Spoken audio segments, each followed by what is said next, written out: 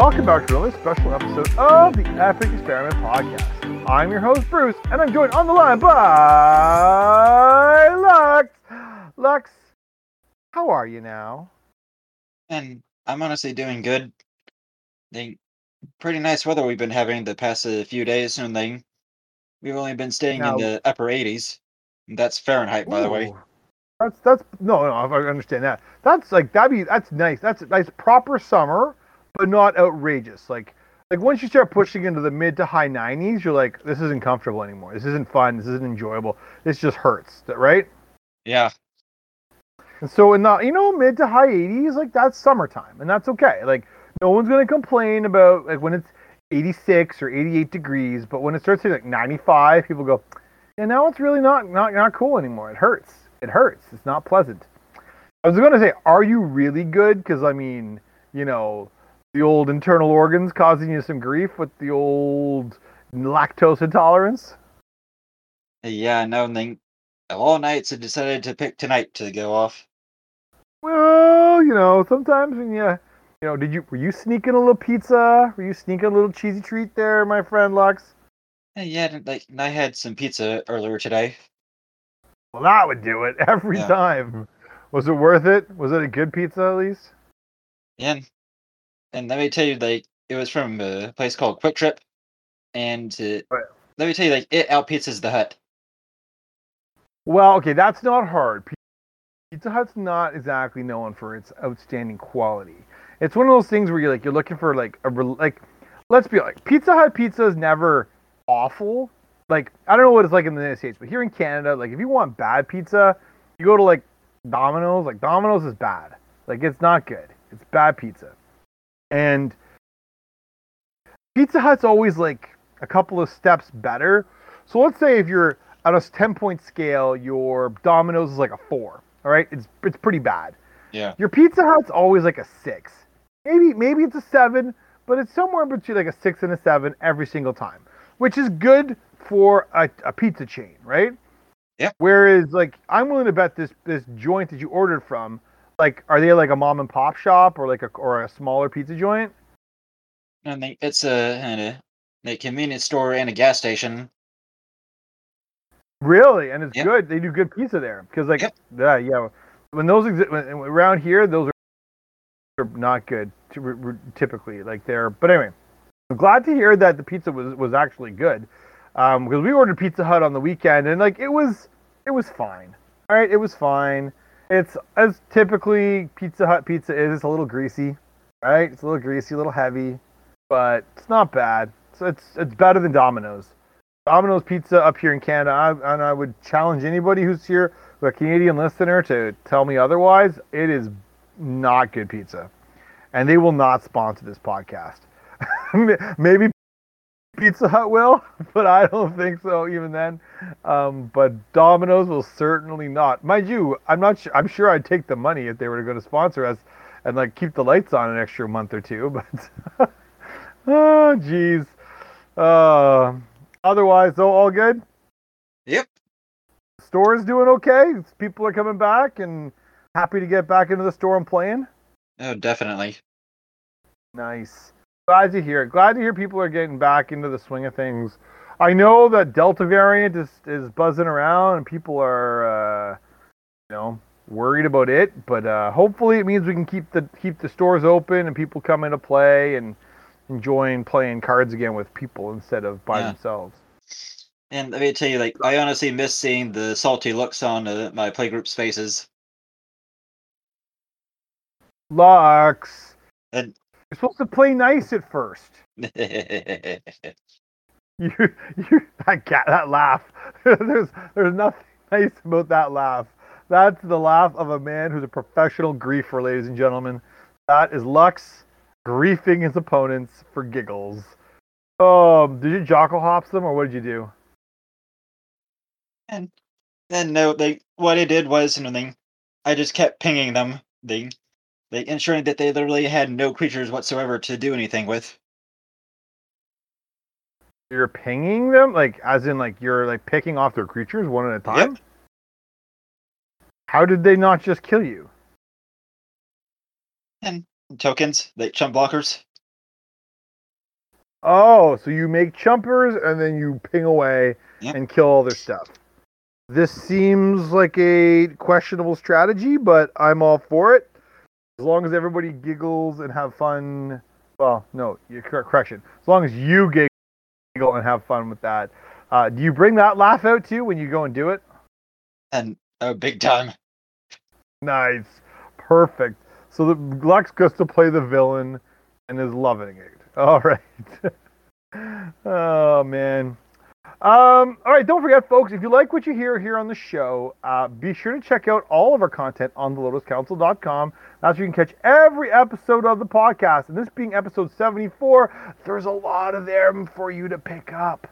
But you can also find so much more at thelotuscouncil.com and not just the podcast.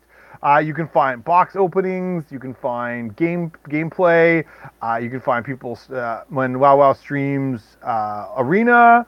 But by far and away, the best piece of the channel or of the website is access to their Discord, where you can find oodles of people who love to play Magic the Gathering and with a particular focus on EDH. So come on in and check out their Discord. Just come and talk to the people, the brain trust that's there, the great perspectives on the game. You get some people who are spiky and playing competitive or quasi-competitive. You get some people like us who play it on a more casual basis. There's lots of great people, lots of great perspectives on the Discord. So come and check us out at thelotuscouncil.com and click the link. The link is also going to be in the show notes, so you can come and check them right out. Get to the Discord straight away. Come on and see for yourself. I think you're going to like it. A lot of great things going on there, and lively conversation to be had with everybody going there on the Discord. All right, folks. So come and check out thelotuscouncil.com. All right, next we're going to have today's show is in 3 segments. All right, so segment 1 is we're going to do our typical garbage or great. Segment 2. This would be our normal time where we'd have Judge Chris joining us to go through the rules of the newest set, which is the Adventures in the Forgotten Realms.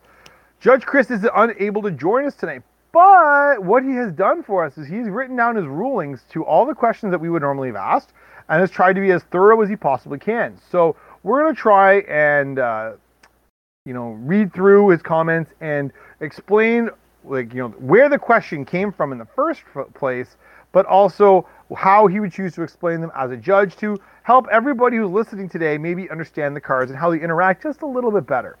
And then last but not least, we've got a deck tonight. So tonight, a little less on the budget side, although it is still, I would consider it to be a budget deck, but it's going to be Tiamat, which is the new dragon legend from Adventures of the Forgotten Realms, which is real expensive. But it's going to be my attempt to build a dragon deck, 5-color dragon deck, playing predominantly treasure makers and not like dedicated ramp pieces like you would typically find in dragon decks.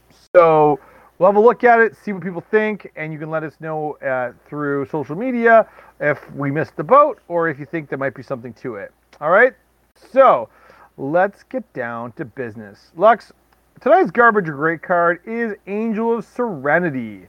This one's a goodie, but an oldie. So 4 white for an angel. It's a 5/6 and it has flying. When Angel of Serenity enters the battlefield, you may exile up to 3 other target creatures from the battlefield and or creature cards from graveyards. Notice from graveyards, not your graveyard. When Angel of Serenity leaves the battlefield, return the exile cards to their owner's hands. So, Lux, what do you think this particular card is? Is this garbage or is this great? And honestly, I don't like the fact that honestly, I would mostly use the ability for my own graveyard. I am not going to give my opponents any kind of gift. No, and a special treatment for you.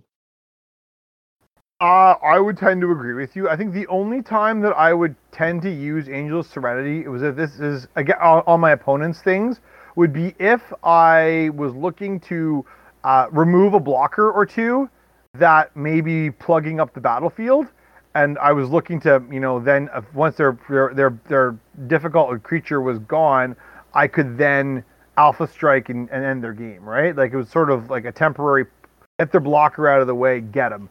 But I think you're right. I think I would, in almost every circumstance, use this to exile things from my own graveyards or things from that are on the battlefield that have an interesting end of the battlefield trigger, but have been used already, and so allow me to reset them sort of once. Because, invariably a 5/6 flyer like this is going to be removed. Your opponent's not going to allow you to keep a gigantic creature like this for too long, are they? Like they're going to kill this, right?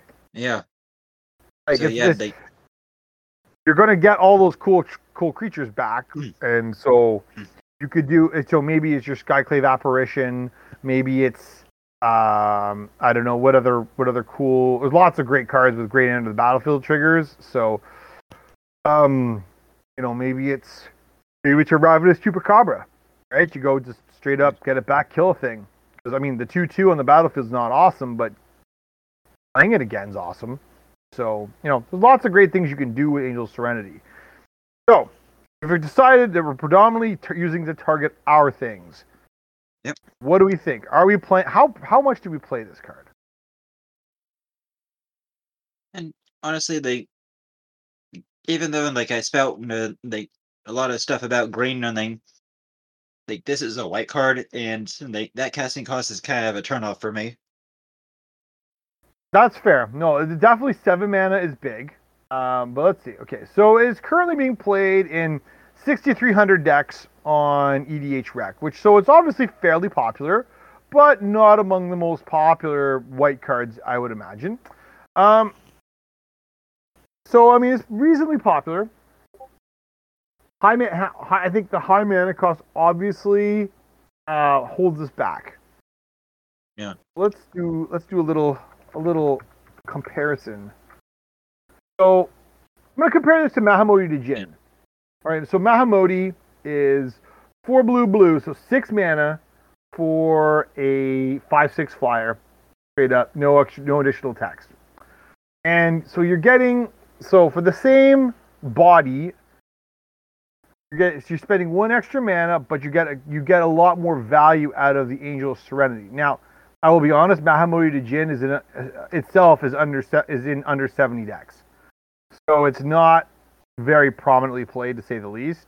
So I tend to sort of agree with your Lux. That I think even though that 1 extra mana and a different color gives you a lot of extra power and a lot of extra impact into the game, I also think it's a little on the high end to cast, and so your deck's got to really want to leverage that ability. Like, that's not to say that people don't want to play the card. If there's a reason to play your card, you're an Angel deck, you've got, you're looking for to have things re-enter the battle. Maybe it's your recursion package. There's lots of things that you can do with it, but yeah, because as I was gonna say is that there are ways of being able to reduce the casting costs. When they have token makers out on the field, with creature tokens, and then have something like Critical Lift Right. But thing is, how quickly you're gonna be able to get all that set up. No, for sure. Now I look at this Angel's Serenity, and I'm now looking at how do I break this card, and so it's not just a 5/6 flyer, but there are lots of ways to do it. You can use it as a really cool way to generate some pretty significant card advantage in white with things like Conjurer's Closet, or what is the new white one from the set that is a enchantment? I'm going to find it. I'm going to be annoyed with myself because I've talked about it now a couple of weeks in a row. Where'd it go? So annoyed with myself. Teleportation Circle. So Teleportation Circle is in white. Conjurer's Closet is an artifact. You can both run them in a deck playing this. Brago would be another one. And if you can generate, use those sorts of cards to use this as a way to just bring back scads of things from your hand. You might be actually pretty far ahead, but I think generally speaking, you're not going to get. It's just going to come down to the 5/6 flyer, and it's going to die pretty promptly, and you're just going to get your things back. So, yeah, that's my thought. So, I mean, personally, I don't think the card is garbage. I like it. I run it in a deck. I know I have a deck that runs it. But I am also very circumspect about where I place it. Like, it just doesn't go in everything. So, I guess because of the limitations of where you want to put it, it probably has to be categorized as garbage, doesn't it? Yeah. Sadly. Like sadly, I do really like the card. I like it from the standpoint of the price point. I like the effect. The only thing I don't like is the converted mana cost being so bloody high, but I don't know what I thought was going to happen for a card that does so much in terms of recurring potentially three very powerful things back to my hand. So, I don't know. I guess I have to come down on the side of garbage, if only because it's just so prohibitive. Like, triple white is hard to just to manage. I gotta bet there's lots of, like, if you run this in a 3-color deck, there's lots of 3-color decks that just aren't going to be able to cast it. Right? Like, how far would a 3-color deck have to go? How many turns would it have to generate triple white? I imagine quite a distance. Like, it'd be quite a number of turns. And at that point, is this game over, or like, is Angel Serenity even relevant? I think it might just be too slow and, not good anymore. Yeah, because odds are that people are gonna somewhat to figure out what you're up to, and they're gonna be focusing you. You're gonna be singled out as a threat. Maybe, maybe.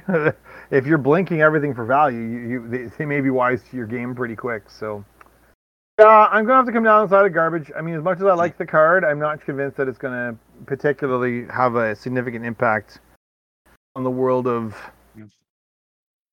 The world of playing Commander. So, like if it were if it was like 4 or 5 mana, it'd probably be great. But no,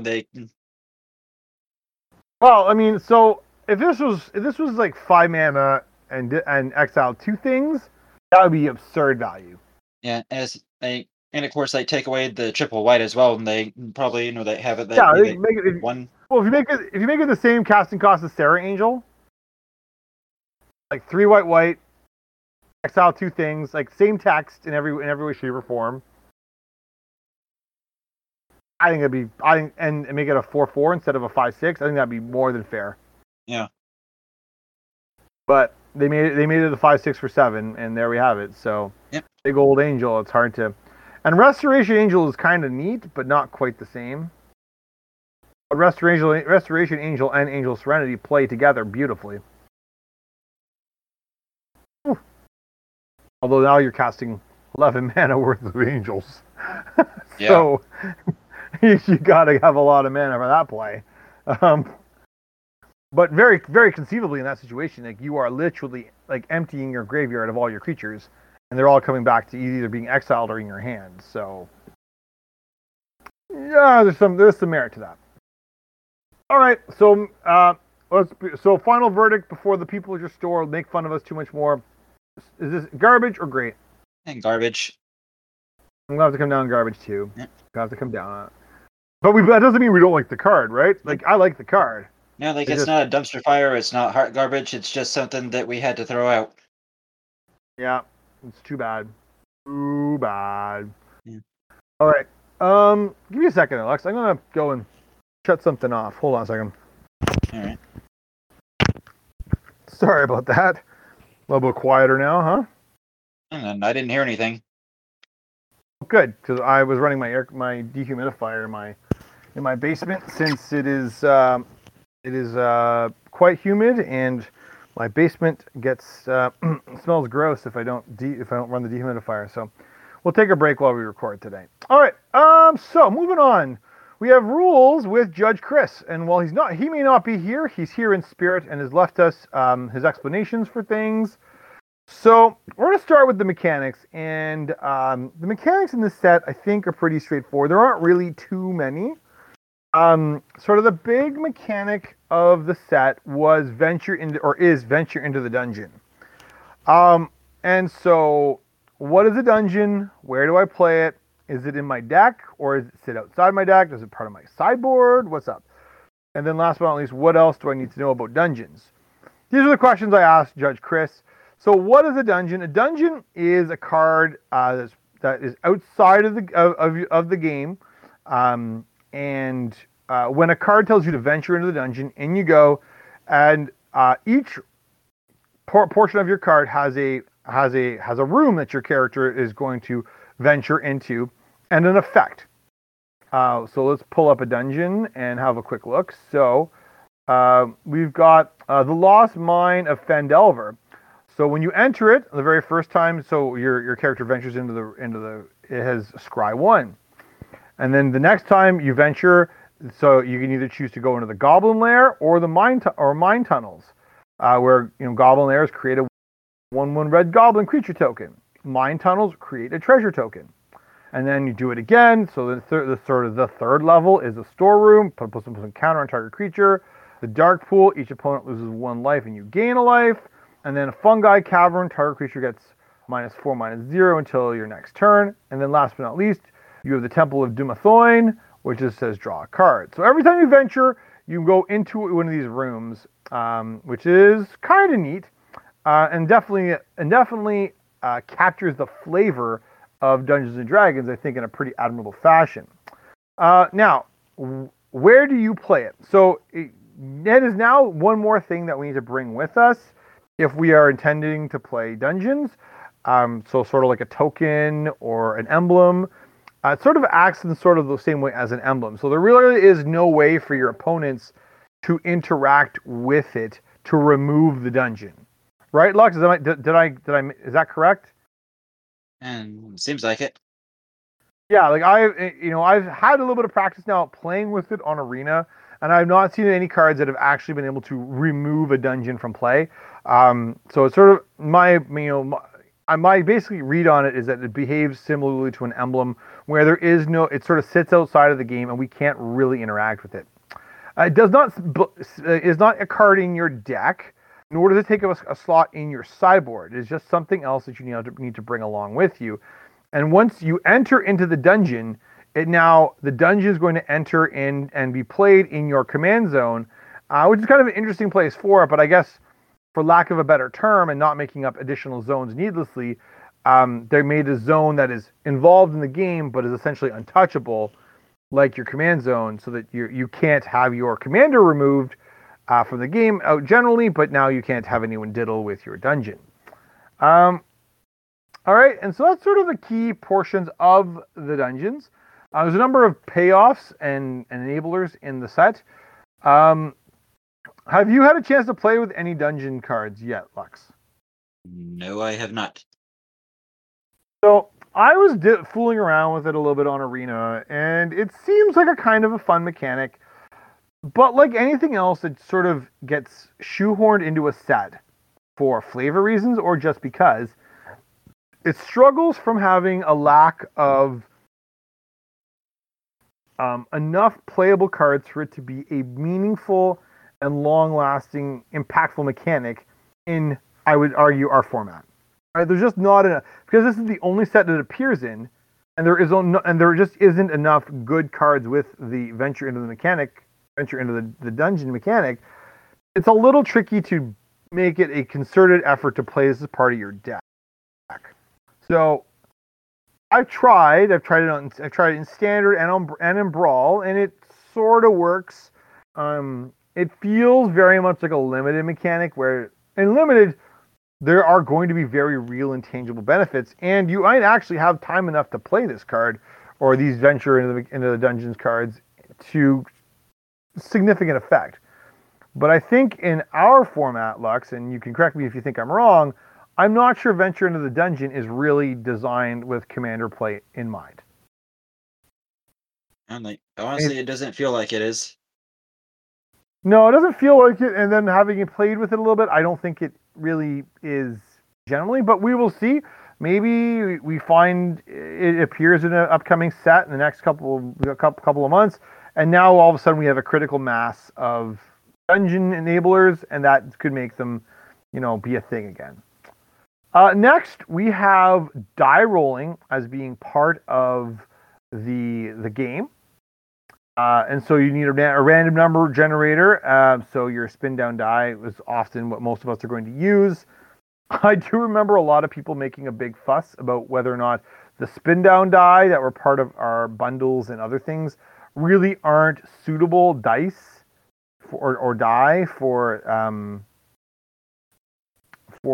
this purpose. Did you hear anything to that effect, Lux? Is your store? Did anyone come in and say anything to you about, oh, we need to be selling, you need to be stocking actual 20-sided die, not these spin down. Haven't heard anything like that. No, I was reading about it on, I think it must have been Reddit. I think somebody was complaining about how the spin down dice in the bundles that you get in your pre-release kits aren't really appropriate to be used as actual dice because there's a problem in the ordering on the dice that isn't suitably randomized. I don't know. I think most of us have these 20-sided spin down die, and we just sort of have to make do with it and just roll it. Like, or I guess you can program your random number generator on the computer or phone or whatever you got. So, then we had class cards, which is it's not a new card type, but it is a new idea, which is kind of like, so it is an enchantment that you cast. And we'll go and have a look at a class card. So, for instance, we'll look at Barbarian class. So, Barbarian class is a 1 red for an enchantment, and it's called enchantment with a subtype class, and it's got 3 levels. Pardon me. So, you have level 1. If you would roll 1 or more dice, instead roll that many dice plus 1 and ignore the lowest roll. And then you can, but because this is templated similarly to the sagas, it has 2 other levels, but this time, instead of just progressing through them naturally the way a saga would, you have to pay mana in order to get the benefit of level 2. Where at level 2 you'll get whatever the benefit of level 1 and now at level 2 is offering you. So level 2 says whenever you roll 1 or more dice, target creature you control gets +2/+0 and gains menace until end of turn.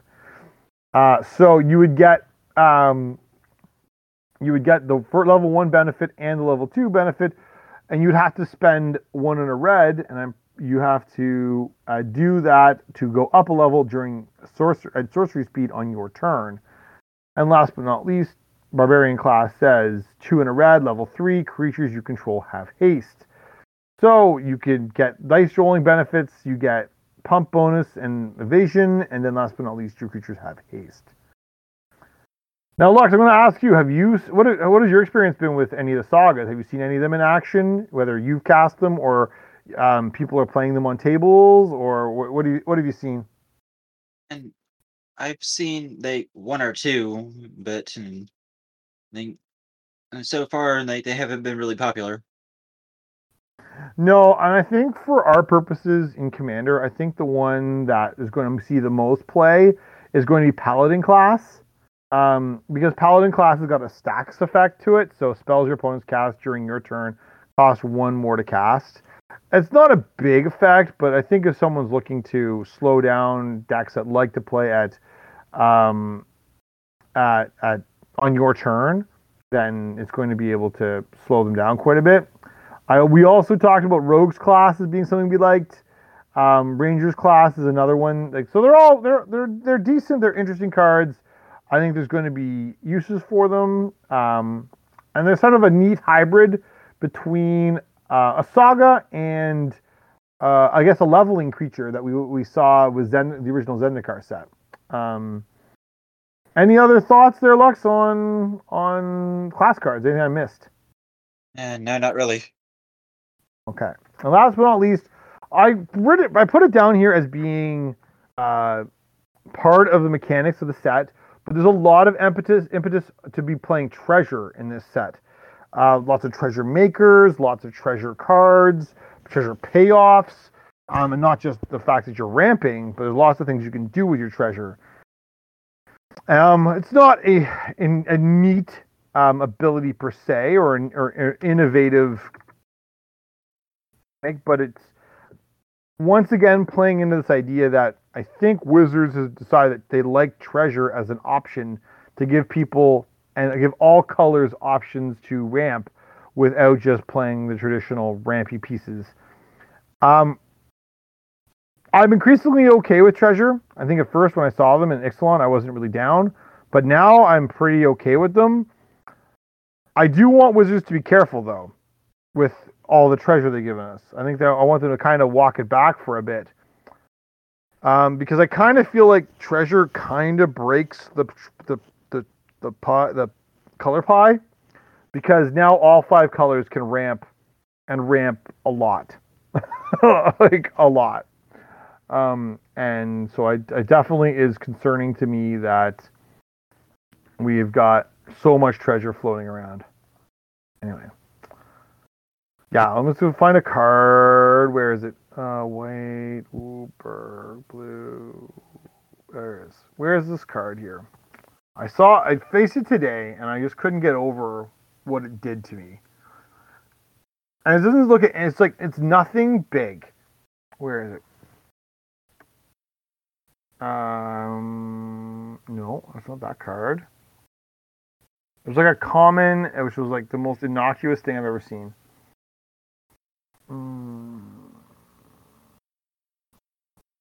Where'd it go? Oh, Skullport Merchant. 2 and a black for a 1/4. And when Skullport Merchant enters the battlefield, create a treasure token. And then 1 and a black, sacrifice another creature or a treasure, draw a card. This doesn't seem like a big payoff, but like this makes stuff, and it's going to sacrifice things to you're going to draw cards off Skullport Merchant, and now you have a way to leverage treasure to all sorts of things, and it's just all over the place. So, not a new mechanic, but I think one that's worth noting as being a key feature of the format. So is there anything I missed, Lux, about any of those mechanics that you wanted to talk about quickly before we move on into cards? Yeah, no, not really anything. As I stated last week, I'm not going to be touching this set. No, I mean, yeah, I'm not really in love with it. I recognize there's some interesting stuff to it, but it's not really my vibe, really. So I'm kind of on the outs on it. So anyway, let's get into some of the rules. All right, so let's have a quick look. Okay, Asmodeus Archfiend. So Asmodeus Archfiend, for anybody who's forgotten, and so is a 4 black for a 6/6 legendary creature devil god. It has Binding Contract. If you would draw a card, exile the top card of your library face down instead. And then for black, draw 7 cards. And then black, return all cards exiled with Asmodeus the Archfiend to their owner's hand, and you lose that much life. So the way I read this, Lux, and you can correct me if I'm wrong, and that's why I asked Chris, was that this reads like it should be spend black. You can't actually draw 7 cards. All right, so they have to go into exile. Then you spend 1 black, and you're going to return all 7 cards to your hand, and you're going to lose 7 life. And let's be honest, folks, it's going to be, it's probably that's how it's going to be worded. Then you're going to get probably more than 7 cards, because you're after your card that you drew for turn and any other cards you've drawn have all gone into exile with Asmodeus. So, have you seen this card get... So the question here was, folks, how does the Binding Contract text interact with the black draw effect? Does it really mean black, exile 7, then pay 1 more black for all 7, and any others that were already previously exiled? So, here's what Chris offered. The first ability that is a static ability is a replacement effect, signaled by instead in the rules. So this will apply to any card draw, including Asmodeus' black, and even the card you draw on your draw step. Then his third ability can pull cards exiled by his replacement effect into your hand. The catch is the first ability is self-referencing. This means that only the instance of Asmodeus on the battlefield when a card gets exiled can bring cards exiled by that instance to your hand. So say you have 10 cards in exile from Asmodeus and he leaves the battlefield. The next time Asmodeus is on the battlefield, even if he's just blinked away and comes back, it's a new object. So in the rules of the game, those cards weren't exiled by this Asmodeus that just entered the battlefield. It's a very risky ability akin to what Jaleva offers. So that's an interesting wrinkle there, isn't it? Where if if Asmodeus, so we're gonna have to caution everybody here that if you're gonna play this as your commander, you may exile 7 cards with Asmodeus. Then he dies. Then you replay him. That new Asmodeus cannot bring back those cards that have already been exiled with Asmodeus because he's a new and different Asmodeus, despite the fact he's got the same name. So that's big, actually. That's kind of a downer, isn't it? Yep. I was kind of hot on Asmodeus. I thought he was going to be like a fixed Griselbrand. But I don't think he's actually, like, the more I read it, the more I'm like, the alarm bells start to go off thinking, ooh, this could go badly pretty quick. Yeah. So, not a big fan. And of course, funny enough. All right, do you want to read? Oh, go ahead. I was just going to mention, like, at the pre-release, like, nobody pulled one of these. Nobody? Nope. Or did nobody run them? Like, nobody pulled one. Really? I would have thought, like, he's only a rare. It's not that impossible to find. But anyway, interesting. All right. Next, we have Asarurak, the Archlich. So, do you want to read Asarurak? I'm not sure how to say that name. Asarurak. How about we just call him Ace? All right. Ace the Archlich. What does Ace say? Oh, let's see. Okay, and then he's in a 2 and a black. Legendary creature zombie wizard 5/5. When Ace the Archlich enters the battlefield, if you haven't completed Tomb of Annihilation, return Ace the Archlich to its owner's hand and venture into the dungeon. When Ace the Archlich attacks, for each opponent you create a 2/2 black zombie creature token, unless that player sacrifices a creature. Okay, so the value on this card is good. However, let's be honest. If you've looked at the dungeons, Tomb of Annihilation is arguably the one that sucks the most. Like, the effect at the end of the final room is great, but as you get there, it is punishing and it is not fun. All right, so room 1 is trapped entry. Each player loses 1 life, and you have Veils of Fear or Oubliette. Your Veils of Fear, each player loses 2 life unless they discard a card. And then Sandful Cell, each player loses 2 life unless they sacrifice an artifact, a creature, or a land. Or you can take an Oubliette, discard a card, sacrifice an artifact, a creature, and a land.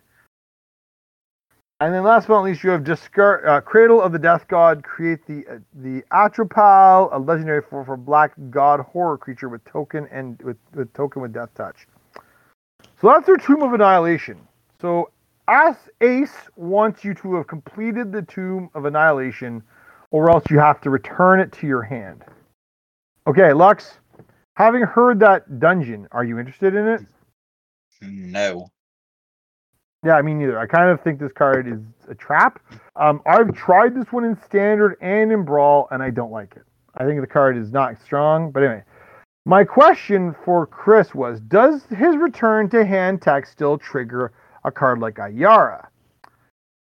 Because let's be honest, if you're like, you don't really want to complete the tomb of whatever, find the card, Tomb of Annihilation. You don't really want to. It's not a lot of fun. It sounds like a lot of pain. So you're going to be returning Ace to your hand. But would that mean you can still get Ace into play long enough to trigger Ayara? Or could I respond to the bounce effect to replace it with something like a sacrifice effect like Village Rites? So here's what Chris has to say.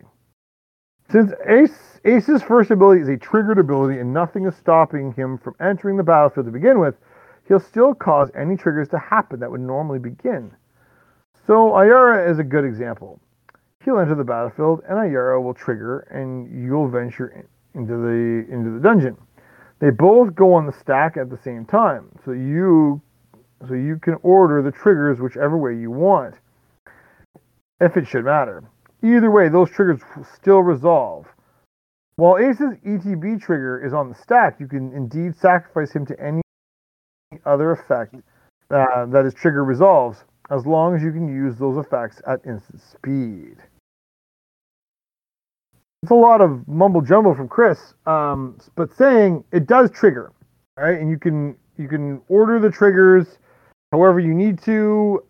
So you can play Ayara, like have Ayara and play Ace at the trigger, return him to your hands, and you can do other things like, I don't know, behold the multiverse, or do other things. Like you can do a lot of extra things with the mana. So thoughts, Lux, like with this ability, knowing that triggers Ayara, or that you could village rights it. What do you think? And like I might be interested. Like I'd probably have to see it in play though. Here's my thought. If you're using this to trigger your Ayara, I feel like there's a problem here. That's what I think. I feel like there's a problem. I don't really like that. It's like that's the motivation. I know you could do it, and maybe mono black players will. Still think it's kind of junk as a mechanic, as a payoff. Sacrificing it for cards, I'm like, surely to goodness we can do better, right? Right? Yeah. That's why I said. That's why I said I might be interested, but I think I'm out because unless you're prepared to go and meddle with the dungeon, like you're not going to get the creature to stick, and so now you're trying to leverage it bouncing in and out of play for some degree, and I don't know. don't love it. All right. Next, we have the Book of Exalted Deeds. Oh, this one got banned. Yeah. This one got banned. So white legendary artifact. At the beginning of your end step, if you gain 3 or more life this turn, create a 3/3 white angel creature token with flying. Why 3? I just because you're saying 3 mana, 3 life, or sorry, yeah, 3 life, or yeah. Okay, the piece that really is concerning is white, tap, exile the Book of Exalted Deeds, put an enlightened counter on target angel. It gains you can't lose the game and your opponents can't win the game. Activate only as a sorcery. So they reprinted us.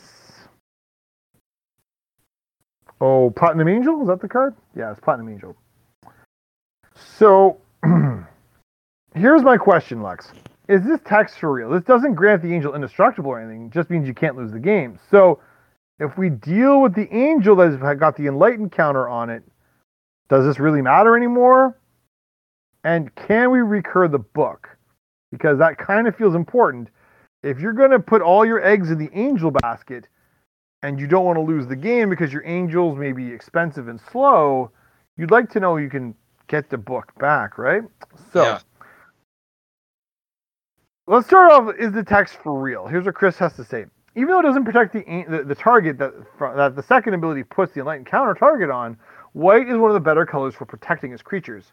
Putting it on Faceless Haven recently got it banned in Standard 2022 on Arena, which makes it a lot harder to deal with since lands are often treated as sacrosanct in Commander. So we saw essentially what Chris is telling us here, that no, it doesn't kill the... You can kill the creature, you can kill the Platinum Angel, you can kill whatever angel you're putting the enlightened counter on. The difference becomes, while that's in play, you just can't lose. But the creature can still absolutely die. So, but we're being encouraged to put it on creatures like Mutavault or Faceless Haven because they're both all creature types all at once.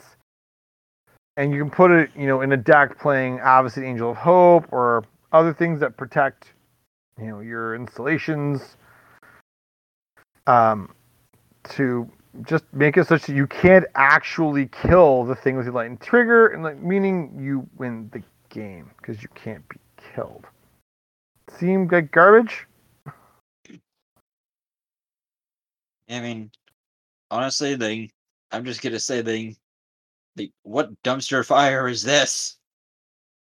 Seriously, what do you mean? What do you mean I can't, you know what would happen? I wouldn't run it because bottom line is, it's just not cool. It's just not no one wants to, I can't beat you now because my land has now got an enlighten counter, and I can't, since you can't kill the land because you're playing things that don't destroy land, that's kind of junk. It's kind of junk. And I know I like being the villain, but this card, I'm not touching it. That's fair. As for ways to get it back, there aren't that many. So pull from Eternity. You can copy it with Mirage Mirror. You can get Phyrexian Metamorph or Clever Impersonator, both do it. You could turn it into a creature and copy it with Sakashima of 1,000 Faces. That's pretty good. So yeah, there are a few ways of getting it back, but there are not many. All right, next we have Xanathar Guild Kingpin. Too much text on these cards. Lux, you want to go ahead and read Xanathar? And here, let me pull it up real quick. By all means. Jesus, expensive still. Woo. And I honestly thought it would go down in price. Well, it's not yet. So, read a Xanathar. Okay, Xanathar King Guildpin. The Guild Kingpin. The 4 and blue black legendary creature beholder. 5/6. At the beginning of your upkeep, choose target opponent until end of turn. That player can't cast spells. You may look at the top card of their library at any time. You may play the top card of their library. You may spin it as though it were meant of any color to cast spells this way. So that seems pretty straightforward. It's kind of like Gonti, but Gonti on steroids. Yeah. So my question is this: can I only cast one spell off the top, or can I then cast subsequent spells off the top of the same deck each turn? So, for instance, let's say Lux and I are playing with Sona and Fef, both people who've been on the show. I could use Xanathar on one turn to target Lux's deck and cast a number of cards off the top of his deck with Xanathar's ability, as long as I had the mana for it. Does that not suck? Yeah. I'm going to need a copy for my my Villainous Wealth deck, but Xanathar, it'd be dirty. All right.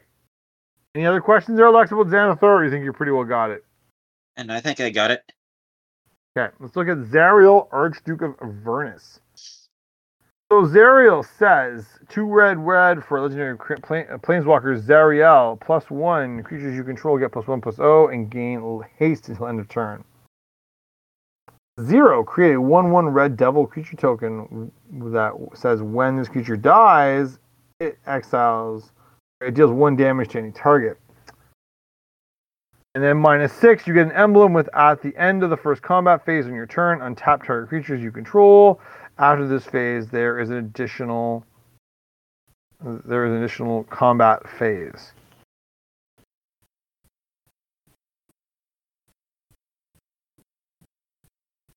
All right.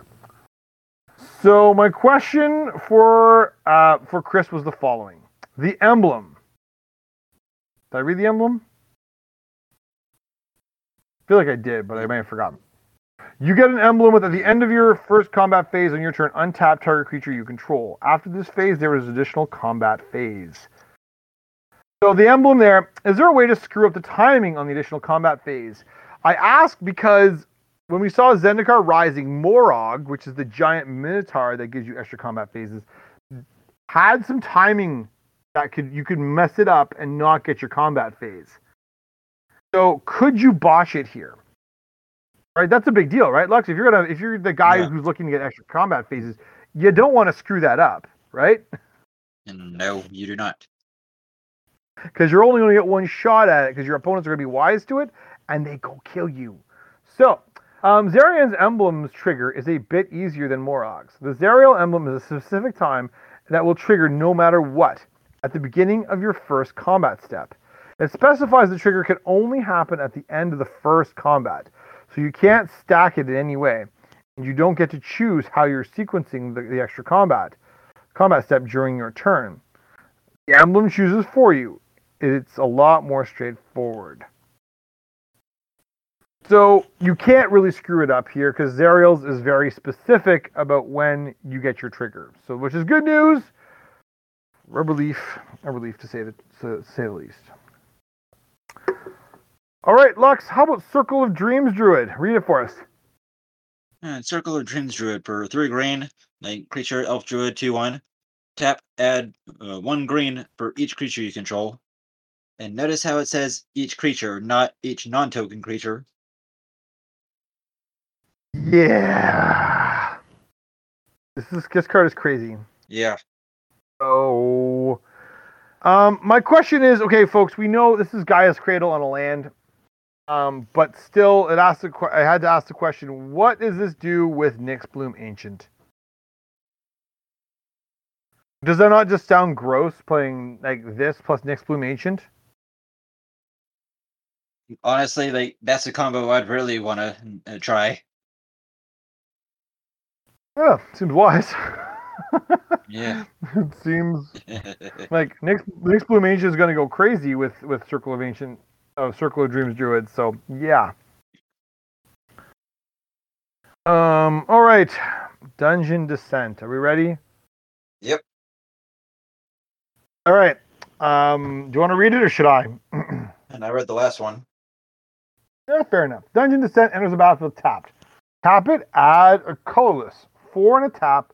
Tap an untapped legendary creature you control. Venture into this dungeon. Activate only as a sorcery. My question was, is this the worst rare land ever? What do you think, Lux? Is this the worst rare land ever? Definitely seems like it. Garbage. Anyway, so here's Chris's answer to that. Actually, I think that belongs to Throne of McKindy from Zendikar Rising, or at least close to it. To be fair, I can see a case for Dungeon Descent. To be fair, sorry. In some sort of control shell that ekes out value from the dungeons over a long, grindy game. It's not spectacular, and I don't expect to see much of it, if at all. But worst? Yeah, no, I don't think so. There we go. That's his opinion. More of an opinion question than a rules question. I don't think anyone's playing this in Commander ever, but that's just me. It'd be hot garbage. Yeah. All right. All right. A long rest. Lux, this is going to be you then. You can read long rest. And X and green sorcery. Return X target cards with different mana values from your graveyard to your hand. If 8 or more cards were returned to your hand this way, your life total becomes equal to your starting level. So long rest. Okay, so my question was to Chris, because obviously you really want to drive the home, like the best case scenario is you can get 8 cards with this. So does the land count as 0? Like, does it count as a 0 converted mana cost or mana value? Sorry.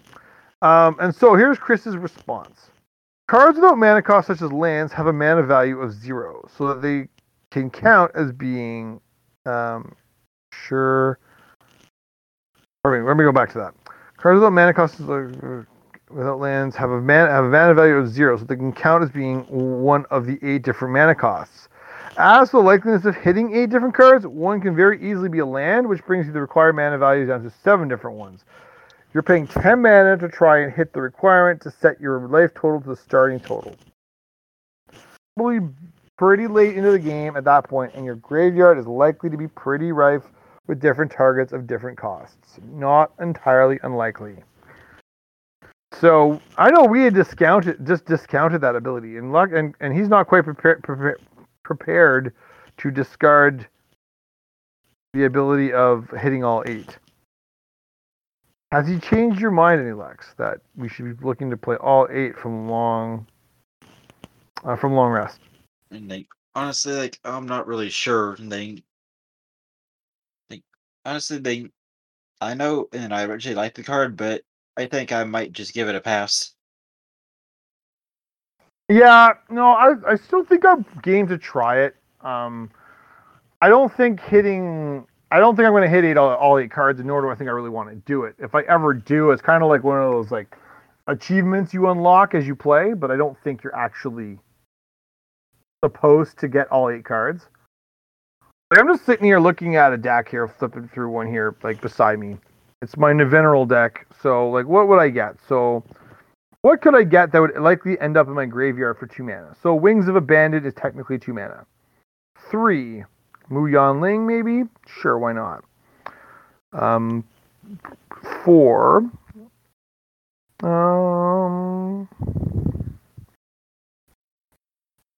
Smothering Tithe. It probably died, right? Someone want to kill it. At 5 mana, Tezzeret Artifice Master. Seems reasonable. What about 6? Do I have a 6? I've got Sire Stagnation is 6. It could end up in the graveyard. Realm Cloak Giant is 7. Oh, don't forget the land. The land makes 1, 2, 3, 4, 5, 6, 7 cards. I need one more. I need something that is 8 or something that's 1. So I got a Kaya's Ghost Form. So I guess this deck could get all 8 cards if you include a land. I don't know. But now I'm having to play green in my Esper deck, so that's a bit of an issue. I don't know. I don't know if you're gonna do it. I don't know if you're ever doing that. Just don't know. All right, next, Orcus, Prince of Undeath, which I like, but here we go. X 2 black red 5/3 legendary creature demon flying trample. When Orcus, Prince of Undeath, enters the battlefield, choose 1. Each other creature gets -X until end of turn. You lose X life. Then return up to X. Target creature cards with total convertible mana value, X or less from your graveyard to the battlefield. They gain haste until end of turn. So the question, Lux, was this. Is this impacted by commander tax in such a way as that it can be applied towards the X in the casting cost and be counted? Sadly, and I think I knew this, it could not, which is disappointing, right, Lux? I mean, is that greedy of me that I want to? I don't think it's greedy, but apparently it breaks the rules. So, you cannot leave your, just have your commander just matter that way. So I like Orcus.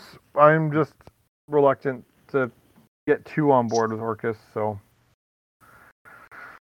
commander tax. All right, go ahead. Sphere of Annihilation. For X and a black artifact, Sphere of Annihilation enters the battlefield with X void counters on it. At the beginning of your upkeep, exile Sphere of Annihilation. All creatures and planeswalkers with mana value less than or equal to the number of void counters on it, and all creature and planeswalkers in graveyard mana values less or equal to the number of void counters on it. Okay.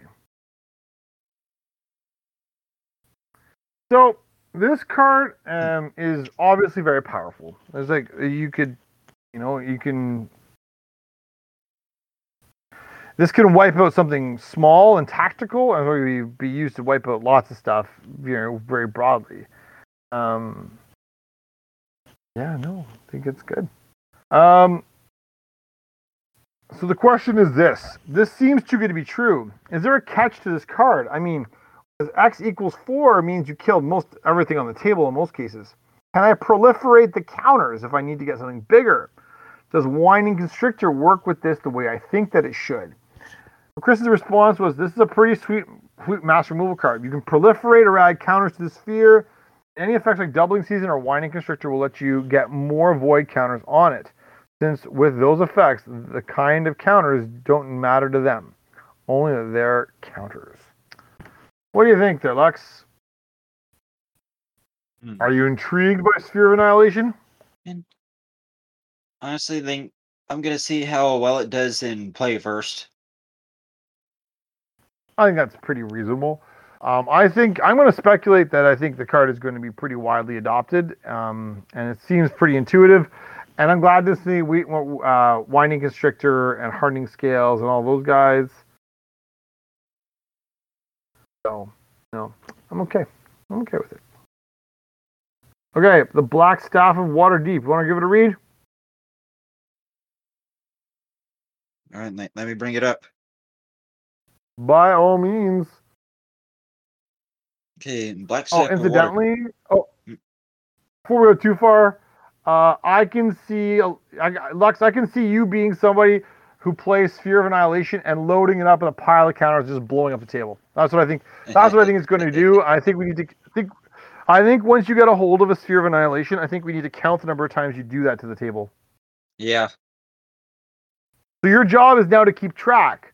Like, first off, I think you need to get a Sphere of Annihilation, and then I think you need to put it in your Nethroi deck you're building. Yep. And then you need to do it. And every time you do it, you need to take note of it and let us know. Deal? Yep. All right. You keep going with Black Staff of Waterdeep. Okay, like for 1 blue legendary artifact, you may choose not to untap the Black Staff of Waterdeep during your untap step. Animate Walking Statue, 1 blue tap. Another target non-token artifact you control becomes a 4/4 artifact creature for as long as the Black Staff of Waterdeep remains tapped. Activate only as a sorcery. All right. So my question is, why is this a blue card? The effect itself is fairly easy, but it's called the Black Staff of Waterdeep. The Black Staff, and here it is on a blue card. But I guess beggars can't be choosers. So Chris writes here, animating non-creature artifacts has been almost solely in blue, mechanically speaking. I remember fondly building decks around the Marks of Machines when Mirrodin came out. That's the first instance of blue animating artifacts that I can remember. But it's been a staple of the color for a while now. When Pioneer was still a thing, Inzol Artifact was one of the key cards to a pretty spicy aggro deck with Bomat Courier and Heart of Kiran. Clearly, we're missing the boat on the Black Staff of Waterdeep. Yeah. Okay. Another Nethroi friend right here, Triumphant Adventurer. I hate this card. This card is a trap too. Okay, black white. It's Triumphant Adventurer. Black and white for a 1/1 human knight with death touch. It's a knight. I didn't realize it was a knight. Oh. Okay, it's a knight. As long as it's your turn, Triumphant Adventurer has first strike. So, for the record, for those playing along at home, first strike and death touch. Yuck. Whenever Triumphant Adventurer attacks, venture into the dungeon. So, unfortunately, this has the dungeon text on it, but I don't really mind. Yeah. So, my question was this, Lux. Come on. Deathstrike, how is that fair? How you beat a Deathstrike creature? Does protection work? How would indestructibility work? The rules text on Death Touch says that the creature that is dealt damage is destroyed, so protection will work. DEBT, or D-E-B-T, is a great acronym to remember what protection works against. And I think that's very pertinent because lots of times we run into giving target creature protection from something, and the DEBT is a pretty good bet as to what's going on. Do you like this card, Lux? Does it go in your Nethroi deck? Honestly, nothing. I'm probably not going to put it in the deck because odds are my play group's probably going to roll 0 it. Really? They think is that overpowered? They practically roll 0 like plenty of cards just to prevent me from playing them. This one doesn't feel that powerful. Like honestly, like it feels very manageable. So Yeah, but they don't want to they don't want to give me the chance to find some way of breaking it. I guess. I don't know. I don't think it's that powerful. I don't think it's that broken. I think it's like just a pretty good little value creature. But I don't know. I just don't like first strike and death touch because now blocking it's a nightmare. It's just a nightmare to block this thing. Particularly once you like you make it a 2/2 or something, like pump it a little bit. Like this is nasty. So yeah, I mean I like the card. I just don't know how much you're gonna play with it. All right, let's move on. Last but not least, we have Volo Guide to Monsters. Do you want to? Is this my read or yours? And I did know too, so you do too. Sure. Volo Guide to Monsters. Legendary creature, human wizard for 2 green and a blue. He's a 3/2. And this guy is sweet because whenever you cast a creature spell that doesn't share a creature type with a creature you control or a creature card in your graveyard, copy that spell. So he's kind of like an anti-tribal card. You don't want to play tribes with Volo. You just want to play the monsters. So, what is my question here? So, what constraints do players need to keep in mind when casting Volo? So, so Chris says, as Volo's title implies, you're going to want to look at monsters rather than humans or other humanoid tribes, such as elves, merfolk, Vedalken, or the like. You'll want to keep it limited. The thing is about the humanoid races in Magic is that they very often have 2 or even 3 card types. If you're looking to maximize Volo's triggered ability, you'll want to avoid overlap as much as possible. You could also use some otherwise unassuming cards like Unnatural Selection to help you get the most of Volo, since tuning the deck will probably result in at least some overlap of any single type creatures. Many of Green's beat creatures tend to be beasts or elementals. For example, so cards that are temporarily change something's creature type would be very helpful. Blue has a lot wider of a net for what to look to include in the deck because you'll probably be looking for utility there. Also, make sure that your where did it go? I lost my text. Be sure you're looking for utility. Also, make sure to check Scryfall for all creatures you add to the deck, especially cards older than pre-Guilds of Ravnica or so. It's not uncommon for wizards to errata swaths of cards and add creature types to them. We saw that with dragons or dinosaurs recently. I think it was dinosaurs. That creature types to them so to add a new one and have the mechanical relevance either in an upcoming set or soon in the future. They did this with humans during the Great Type update when 8th edition came along. Shortly thereafter, it's been a while.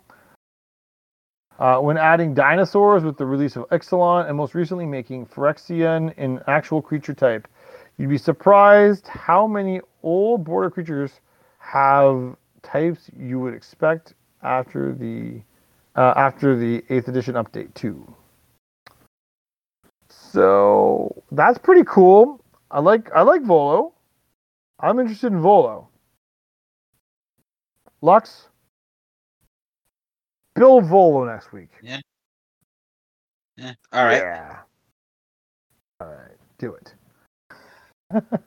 Otherwise, people are going to question us. All right. I think that's all the questions we had. Ladies and gentlemen, if you have other questions that you wanted to ask that didn't get addressed, by all means, send us an email or text us and ask your question and get it going so we can get started. And ask Chris, too, about other things that we might have missed. Okay. That's been a long one there, Lux. Do you think we should do a deck, or do you think we should hold off on a deck this week? I think it's late. I think we should hold off on our deck. We'll save this one for another time. Yeah, we'll save it for another time, folks. If you want to see it, it is going to be a Tiamat deck. It is on our moxfield.com, and you can check it out whenever you get a chance. All right, that's just about wrap up this week's show. Thank you to Chris for contributing his knowledge to us. He may not be here, but like I said, he is here in spirit. So thank you very much. We would love to have you guys leave us some feedback and send us contact us on social media. So you can always reach us on Twitter at EpicEXPcast. It'll be in the show notes on how to reach us by Facebook. Or you can always email us at theepicexperimentpodcast@gmail.com. As always, leave a question, make a comment, whatever you like. We're happy to interact with our audience. Also, if you like our deck or any of our other decks, you be sure to check out the moxfield.com and use the Epic Experiment Podcast as our username, all one word. Ask a question, leave a comment. All right. Going forward, if you guys are listening to us on your favorite podcast app, we would love it if you could like, subscribe, leave a comment, tell a friend, whatever you need to do. Every little bit helps to get the word out that we are here talking Commander each and every week. We'd love to hear from you guys, hear from our audience all over the world. We had a big, there's somebody in Norway checking us out, Germany, France, Ukraine, Australia, lots of great places checking us out. We'd love to hear from our audience wherever you are in the world. And so helping us out, spread the word a little bit louder that we're out and about is awesome. Next week, we're going to be bringing on Patrick, also known as DVMTG, to talk about a little pre-rotation finance. I know it's a dirty word, but we're going to talk about it anyway. But that is for next week. Until then, this is the Epic Experiment Podcast signing off, wishing you all the best wherever you next play Magic. Thanks very much, everybody. Take care. Have a great week. Talk to you next week.